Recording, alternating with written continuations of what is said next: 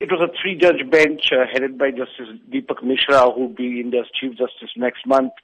They said they will not interfere with the verdicts given by earlier courts in this particular case, and then they confirmed the death sentence handed down to them by Delhi High Court in 2014. The three judges described it as a rarest of rare crime, the manner this 23-year-old physiotherapy girl was gang raped and then murdered, and then they handed down the death sentence. Now, what was unprecedented and never seen before was that the courtroom burst into applause.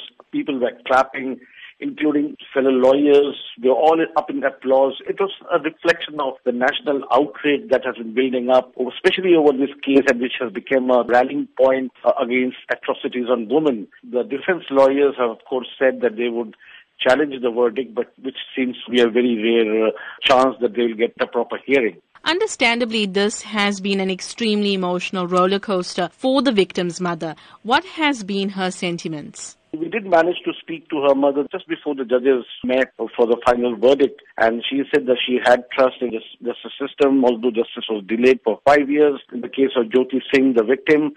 But she said she was confident that the rapist would get the death sentence. And while the judges were reading out the injuries that the girl suffered during her gang rape, she sat there weeping. When they came out, the father seemed more composed. He actually spoke to the media, said that he is now satisfied with the verdict. 6 men were arrested for committing this crime, but only 4 have been convicted. What has happened to the other 2 men? The driver of the bus in which she was abducted along with her boyfriend, he committed suicide in prison in 2013. And the 4th man, who was actually a juvenile, and he was sent to a reformation home for 3 years and was released in December 2015.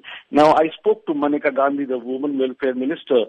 She says that she is now going to campaign for laws to bring punishment for juveniles under adult laws because they cannot be allowed to get away free like it has happened in this case.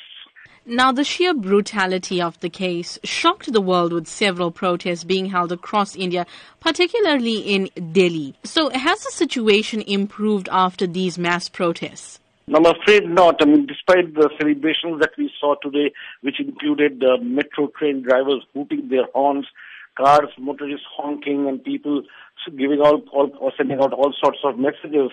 And since 2012, the government did strengthen several anti-rape laws, formed special courts, but nothing much has changed on the ground.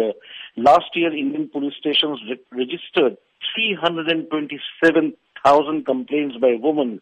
The number of kidnappings in 2015 rose 5% to almost 60,000. And in India, 24 women are raped every day, 1 every 6 hours in the national capital.